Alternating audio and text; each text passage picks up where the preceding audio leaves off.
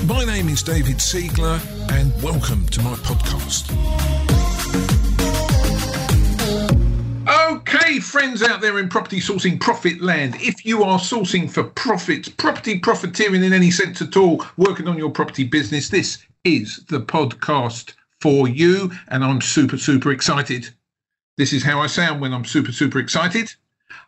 Because I have got a really special guest with me today who's going to talk about his journey in property, in packaging deals, in life. Who knows where this is going to go? A young man I met probably a couple of years ago. We'll firm that up in a few minutes. And I'm just so impressed at the progress he's made in his property business. So property sourcing properties out there, put your hands together. Not if you're driving, keep your hands on the wheel.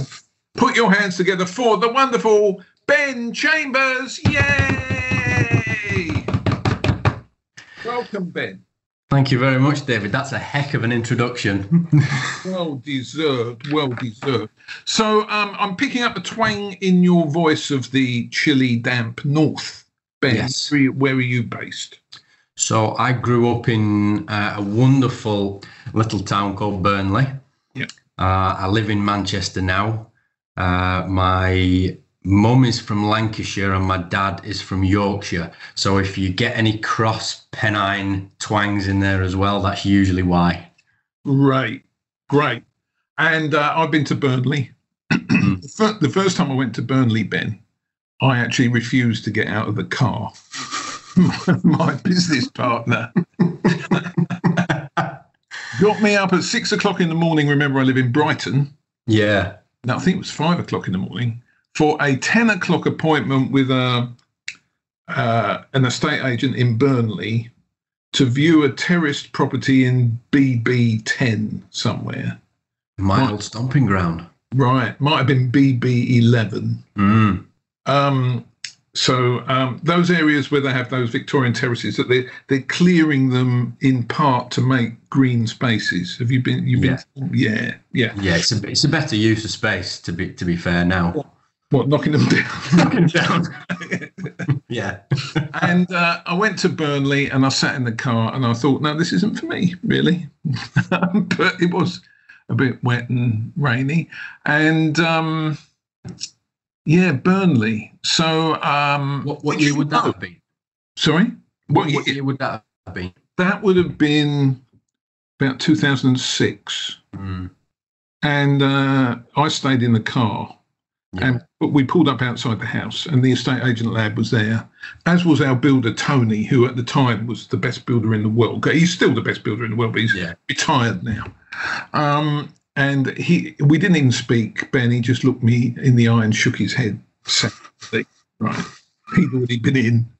And we didn't realise how bad it was until my partner, the other David, went upstairs to view the front bedroom and fell through the floor into the living room below. Yeah, it's a standard feature in Burnley. Very much so. No, in fairness, this long in recent years, and it has improved a lot in certain areas, but certainly 2006 I'd have stayed in the car as well.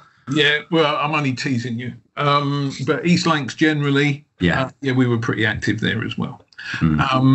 Cool. So your property adventure, you weren't always in property. Tell our listeners a little bit about who you are, what you've been up to. Yeah, so like most people, I went through the traditional education system, left college, didn't want to go to university for whatever reason, and my father very sternly told me, well, if you're not going to university, you're not sitting on your backside, so you're going and getting a job.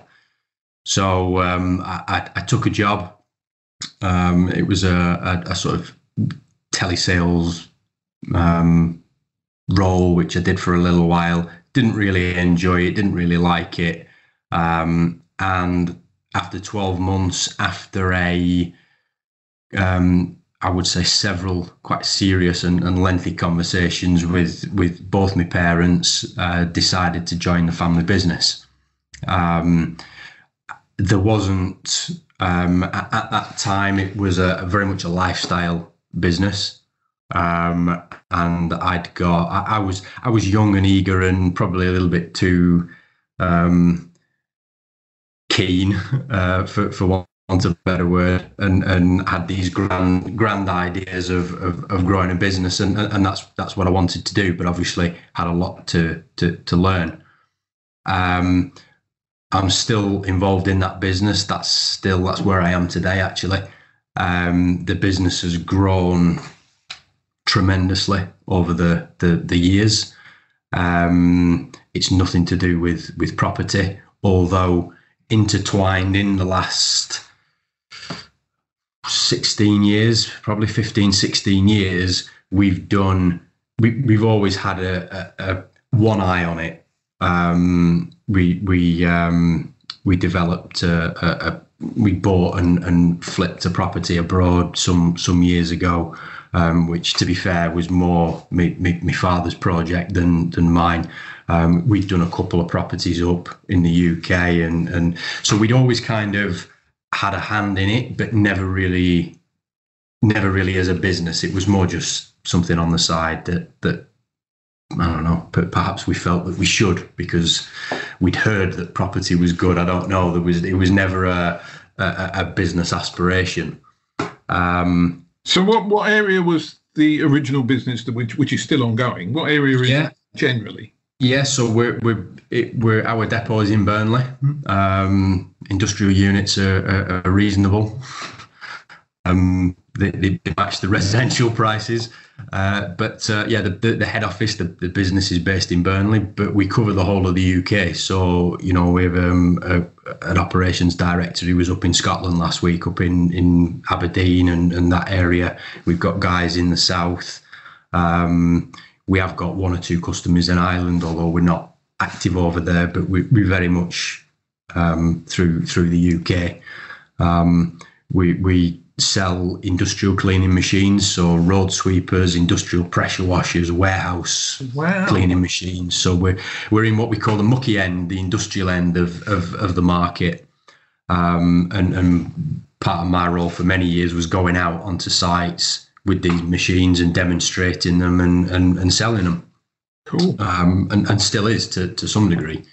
So do you do the street sweepers with street sweepers? Yeah, we've got steering wheels on both sides. Yeah, we've got a couple of them out in the market. Yeah, they're good. They're good fun. I'd love to go one of them.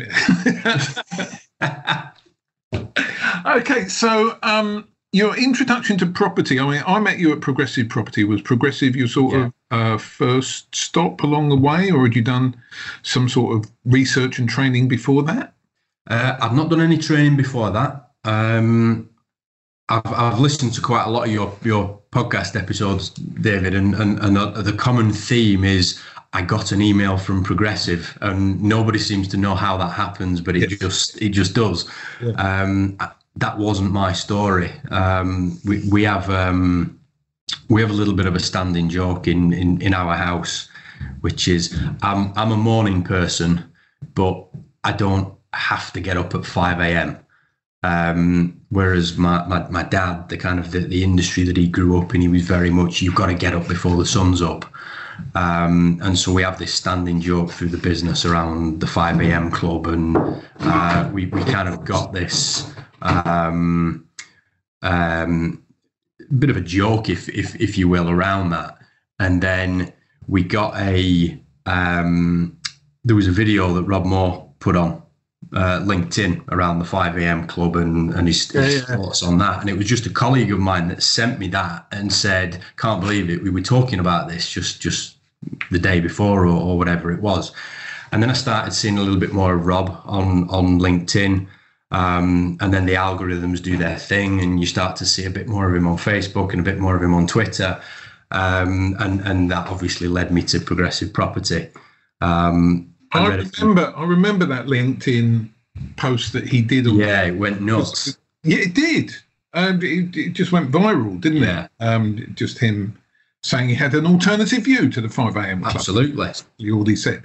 So you've discovered Progressive Property. I'm going to jump forward, if I may, and talk about where that's led you to today, and then we'll fill the gap in. Is that all right? Yeah, of course, yeah. So when I met you, it was very apparent you were a very smart young man, Ben. I mean, I got it quite early, but you hadn't sort of found your niche really in property.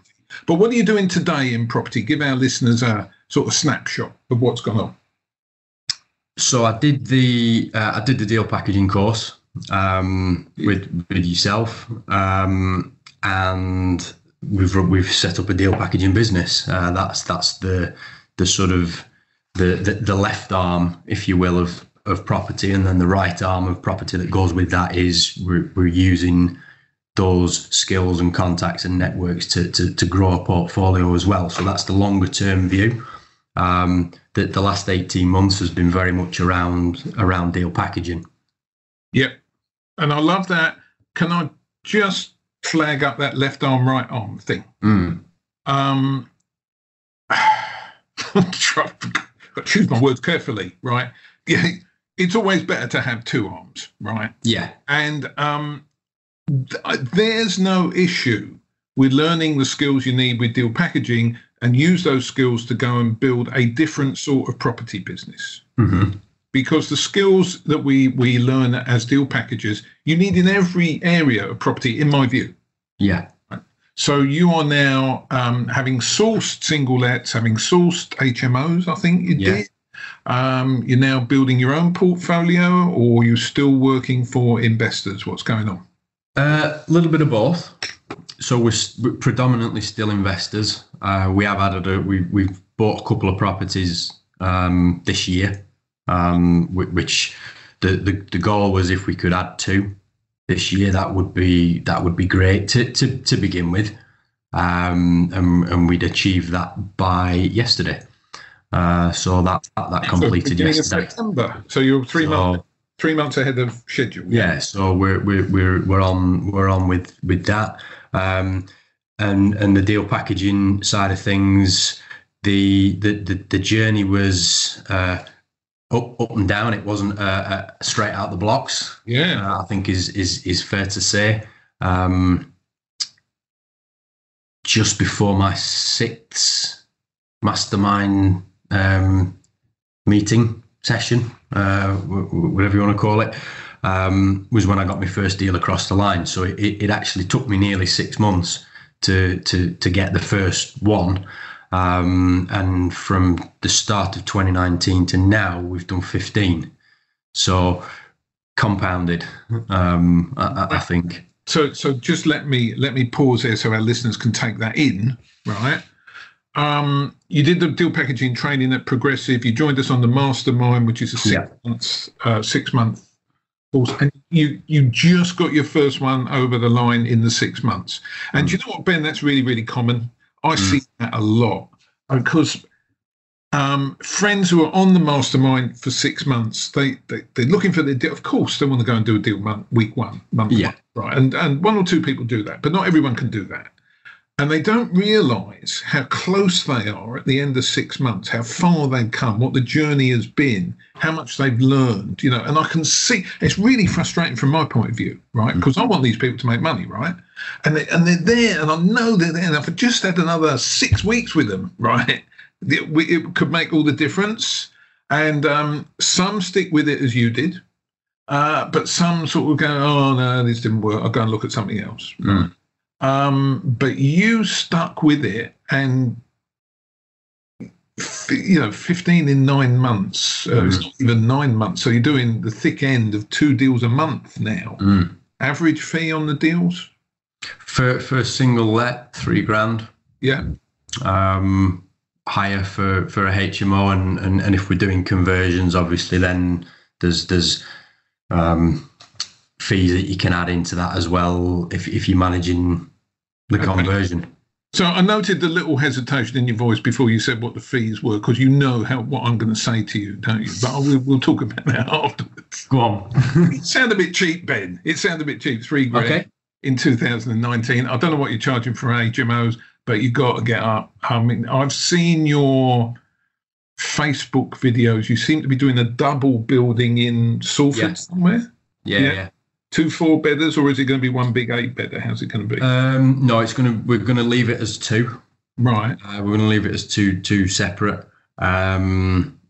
license for one, investor's preference. It was very clear from the off that he wanted to keep them as two separate properties, and sort of even just a discussion around the possibilities. He wanted to keep them as two. So hopefully he's not listening, but that should be quite a juicy fee, right? Especially as I've seen you on site, managing the trades, which I found tortuously difficult, and I still do, Ben.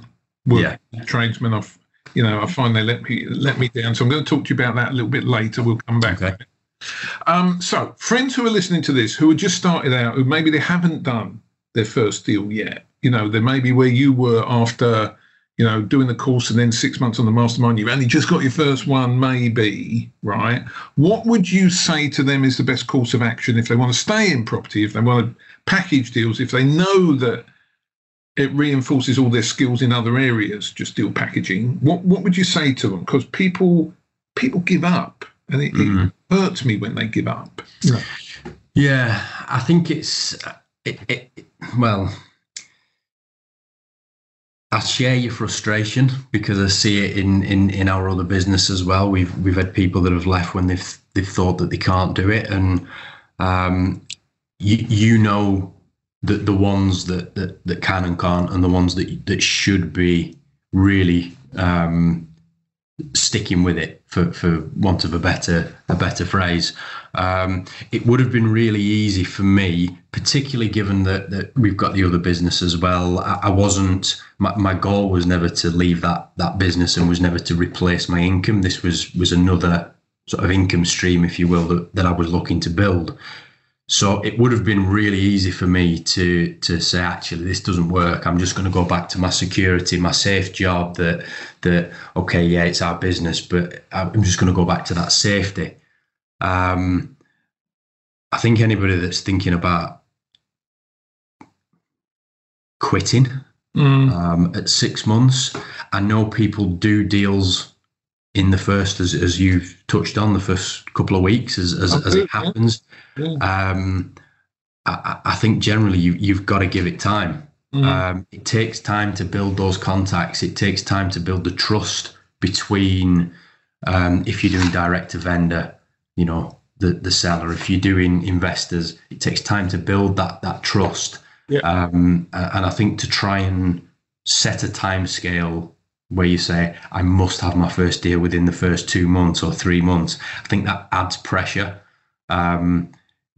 Listen to the whether it's training, whether it's mentoring, take that all on board, and it sounds cheesy and sort of a little bit easy to say, but don't quit if you genuinely have gone through that training and that process, and you believe what your product is. Don't throw the towel in. Don't quit. And the investment people make in themselves, financially and time, is that sort of thing. So you mentioned time a couple of times there. You were working while you were doing this. Were you working in the family business, but you still had a full-time job at that point, or did you allocate some time for your new property business? Yeah, so I allocated. Initially, I allocated a day a week. Where I was taking a day a week out the business to focus just on property, because what I was trying to do was blend it in with the week, and it just wasn't happening. So I needed to set time aside where I say, okay, this particular day, that's my property day. I've been able to increase that. I've had to, because of the customers and the deals that we've done. Yeah. I suppose some people could say I'm fortunate that I'm in that position where I can take the time out, but I've run the two side by side. Yeah, there's always a way. I get it. Absolutely. Other people would be employed by third parties, and they might find that harder to liberate some time, but there's always a way. So we went from nothing to one deal to 15. So I'm going to ask, I'm just sitting in the shoes of people who are maybe a bit newer than you and I are. How do you get to that point? So one of the big things I hear, Ben, is I can't find the investors. I can't find the money. I can't find people to buy the deal. There's loads of deals, can't find the investors. So you've got from like zero to hero, clearly, but the sort of 15 deals. Yeah. I mean, without telling us who your investors are, where did you find them? How much work was involved in getting those customers together? How did you promote yourself? You just tagged that on the end there, didn't you? How did I promote myself? I would say social media, but not enough. And I know that, but that is, that's the first thing I would say. Yeah. And it's not about pitching every time you post on social media. People need to see what you're doing, who you are, where you're operating. You need to do that. I've, hand on heart, have posted videos, and when I've been sat there and thought, I must do this, I've posted a video, and then I've had 4 or 5 messages within a day. And it's been that quick, and they don't all become investors. Sure. But that's how they found me. For me, having a sales background, referrals is really that's really important. It plays a key part for me. So if you've done a deal for an investor and you're thinking, well, where's my next one going to come through? Talk to the investor. See if chances are, if he's investing in property, he or she, they will have friends, or they might have a family member or somebody else that wants to invest. And if you've done a good service for them, then there's no reason why they shouldn't recommend you to a friend. So I've got referrals from existing investors. And can I say that's key, right? It's a key point, because so I grew up in sales. I've been in sales most of my life, one way or another. Okay. And it was drummed into me at various points of my various careers that referral and recommendation is the easiest way of getting new business. Yeah, I'd agree. And even if you don't get the business from the original investor, they can still refer you to friends if they sort of like the cut of your jib, if they think you can get the job done, right? And sometimes it's honoured in a breach. People don't ask for referrals, and it's sad. I was actually told off, but in my mentorship at Progressive, for just relying on referral and recommendation. Because referral and recommendation apparently can build you a business, right? But if you want to scale it, you've got to go beyond that. Yeah. Because there's not enough, and sometimes it's too comfortable just working from referral and recommendation. Now, somebody listening to this who's never had a referral or recommendation or never asked a question might think I'm talking sort of a foreign language, but you get it. I understand that. We can see each other. Yeah. I was challenged to push out, the big world, right? Yeah. Which is what you did, because I saw, and it did go in fits and starts, Ben. You were either all in, and then, you've got some customers, so have the necessity to keep pushing. But what you do very well is content marketing on social media. You talk about your journey, yourself, the property business, where you are, the numbers, the type of deals. You do all that stuff very, very well. And it doesn't surprise me at all that if you do a post like that, you get 4 or 5 enquiries. So 15 customers, that's quite a lot, though. So you must have done quite a lot of marketing to get 15. So we've talked about social media. I'm assuming Facebook, or are you a LinkedIn person as well? No, I am on LinkedIn. Most of my sort of property stuff, if you will, for want of a better word, I keep it on Facebook. It's not a conscious decision, actually. I just find it an easier platform to use, to navigate. LinkedIn's got its champions, I know, but hey, I just had some good results with it. Ben, it works, doesn't it? That's very much so. I was talking to a friend of ours last weekend. She's quite new to the mastermind, hasn't actually started yet. What can I do before I start, David? And I suggested a bit of, just introducing herself, a bit of content marketing. She did. I saw the post, right? Because we do. And she messaged me afterwards. She's got a phone call, She's got a phone call with a potential investor, right? This shit works. Who'd have thought? Absolutely. Right? Yeah, cool. So what type of deals have you been sourcing? Have you been sourcing to order? So you meet your investors, and are you driven by what they want, or are you sort of mail shotting what you can find out to them? How's it work? So in an ideal world, I would source to order. Yeah. And that was what I started with, because I believe you've got a tick list then of things that you need to find, and you go away and find it.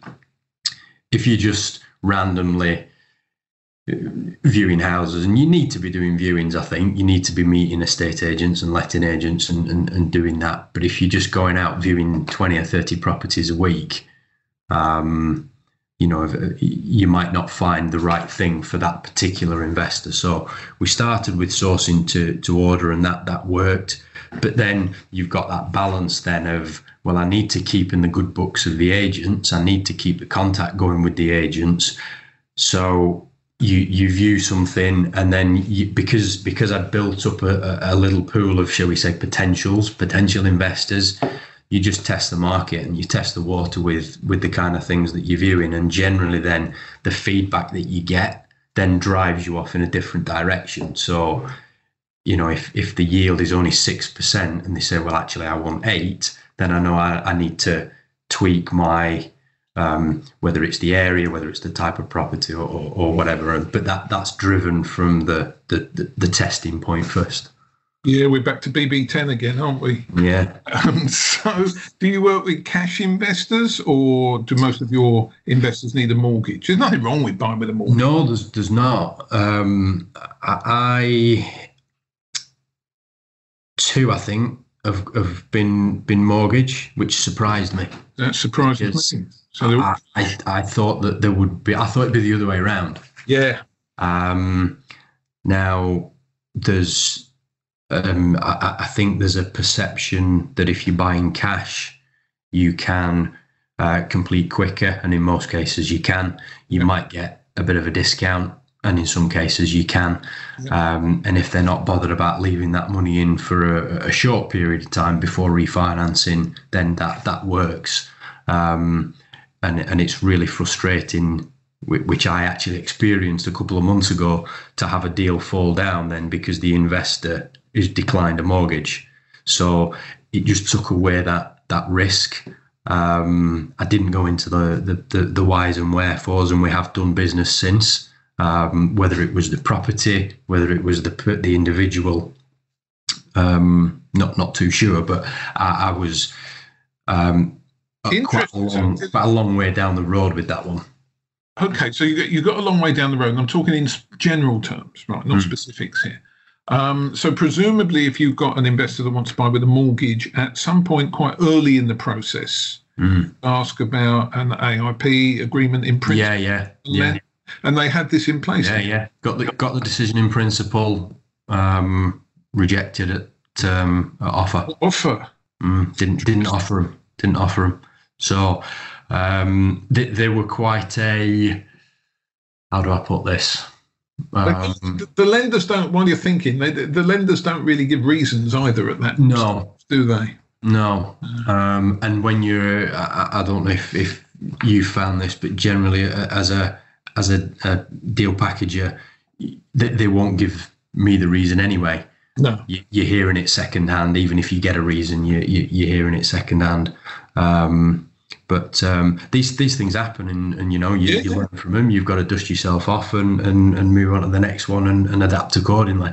But I wouldn't not work with an investor just because they were looking to buy with a mortgage. No.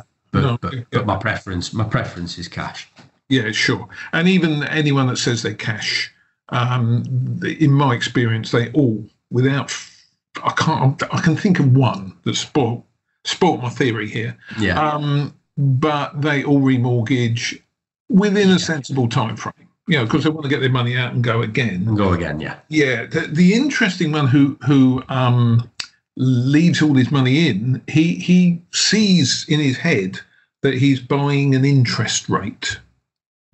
Other than leave it in a high street bank or building society, or leave it in his own property, and he sees that yield, whatever it finishes up at, as an interest rate. That's how he sees it. Interesting. Yeah. So what's the plan now then?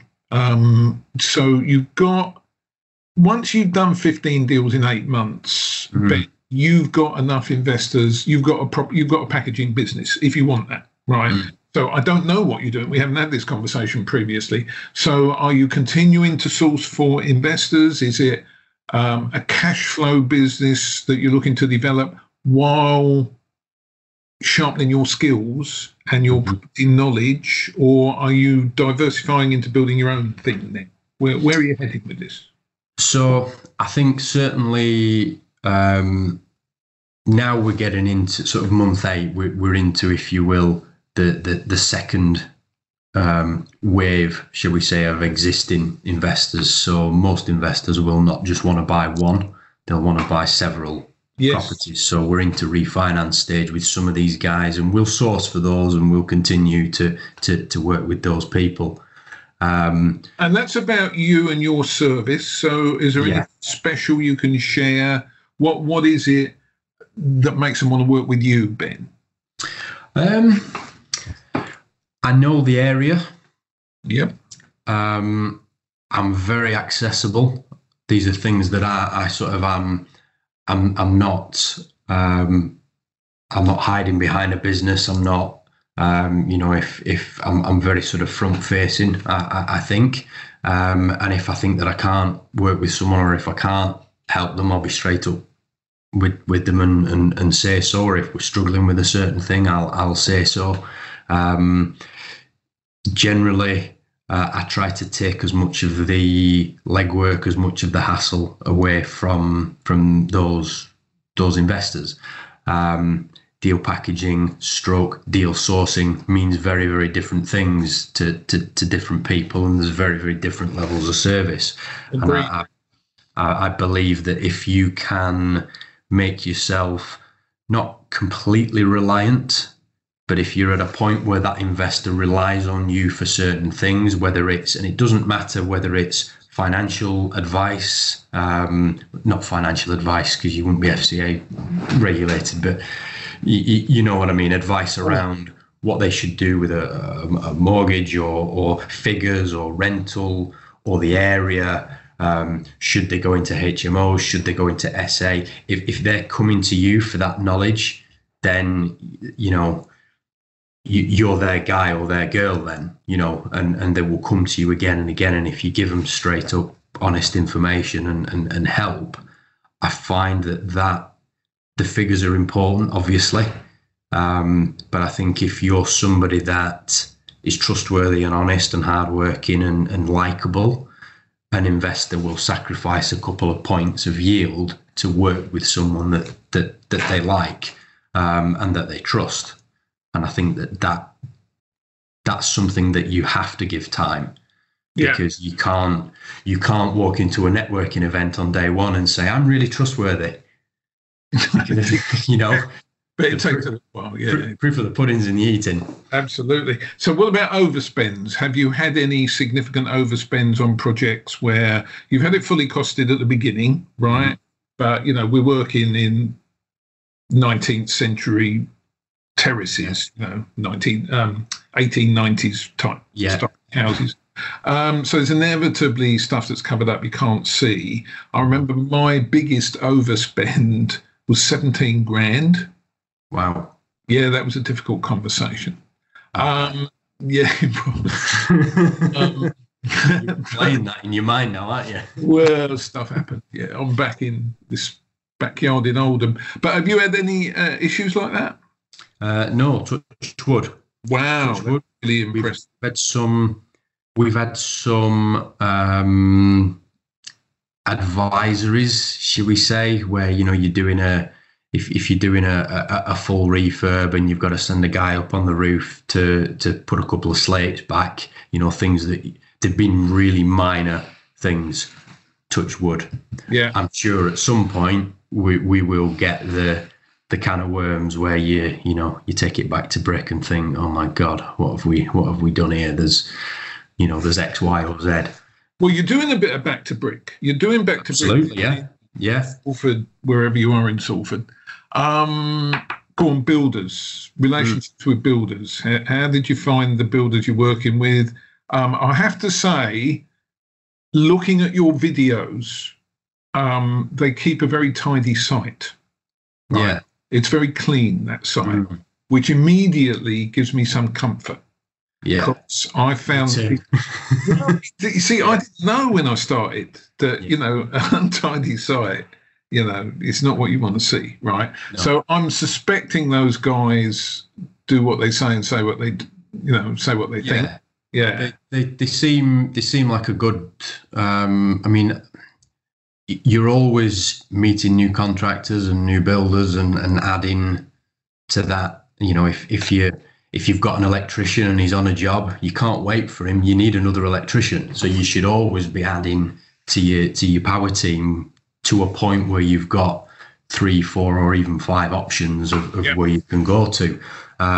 So far, I've been, I don't know whether it's lucky, fortunate, whatever you want to call it. We've not had any complete howlers yet. I'm sure at some point we may have an issue with a contractor or a builder, and then that's a conversation that we have to have.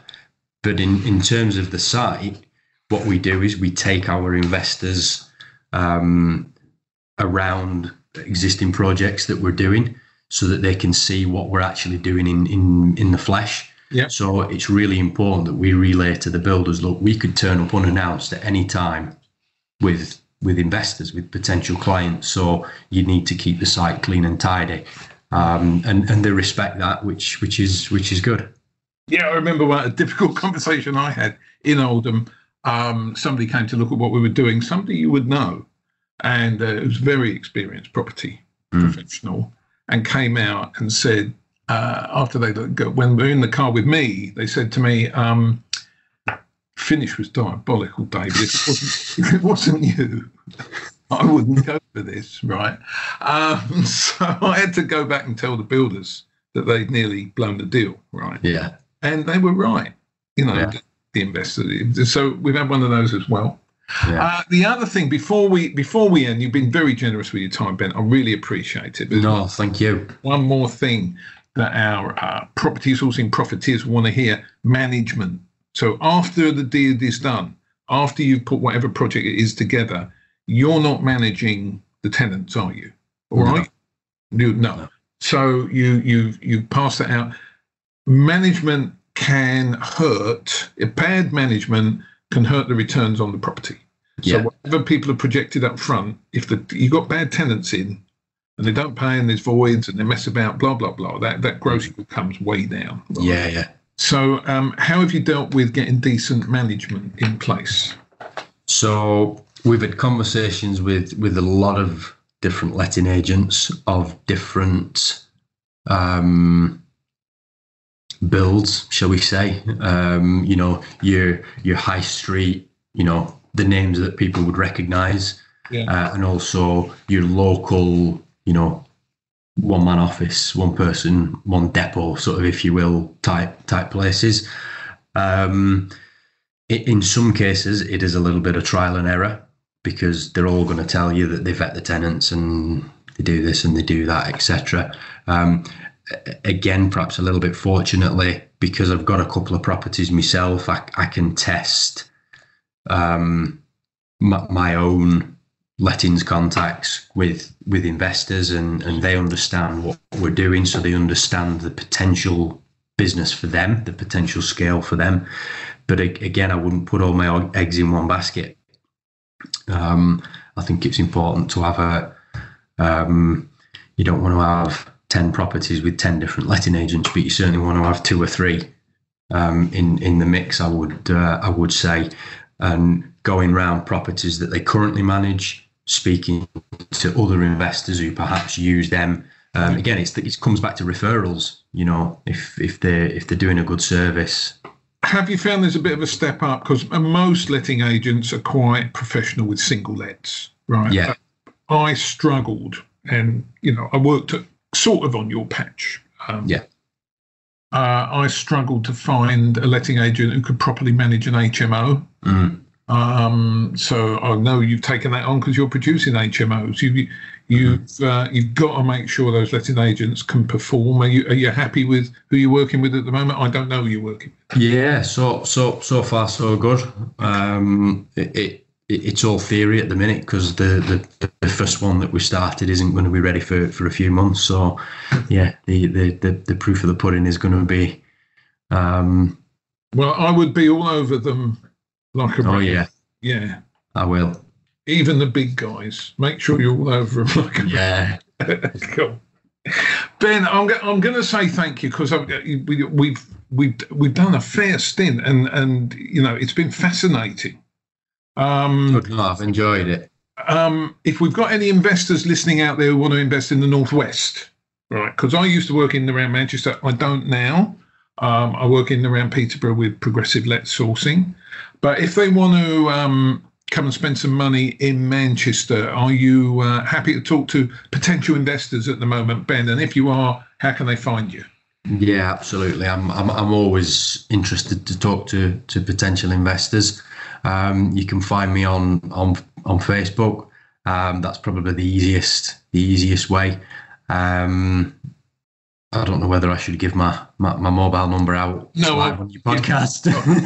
Definitely would not give your mobile number out. If you want to connect with Ben, he's very diligent. He's one of the smartest young men I've ever worked with in property or anywhere. I knew very early on that he was going to do it, whatever it is, that he would make a success of his property business. And do you know what, Ben? I don't think you scratched the surface yet. I think if we sat down again in 3 to 5 years' time, you're going to be in a different place. I don't know where that's going to be. No, but that's quite exciting. It is exciting. And, I'm going to enjoy watching you. And I take no credit for what you've done. I know we met early in your journey, but you've done it. I never did it. You've gone and done it on your own. And hats off to you. And if there's any property sourcing profiteers out there, having a bit of a wobble in their mind, is it right? Is it the right thing to do? Listen to what Ben said, right? Just keep at it. Consistency is, my personal trainer tells me every week, Ben. Consistency is the key. Okay, keep going. Ben, thank you so much. This has been so David. I appreciate it. Property sourcing profiteers out there, we hope you've enjoyed it. There's been some nuggets in here, and I hope you enjoy this episode. And going forward, there'll be more stuff like this. So get out there, see what you can find. We're going to sell all of them. It's going to be great. Thank you for listening. I am David Siegler. See you on the next episode.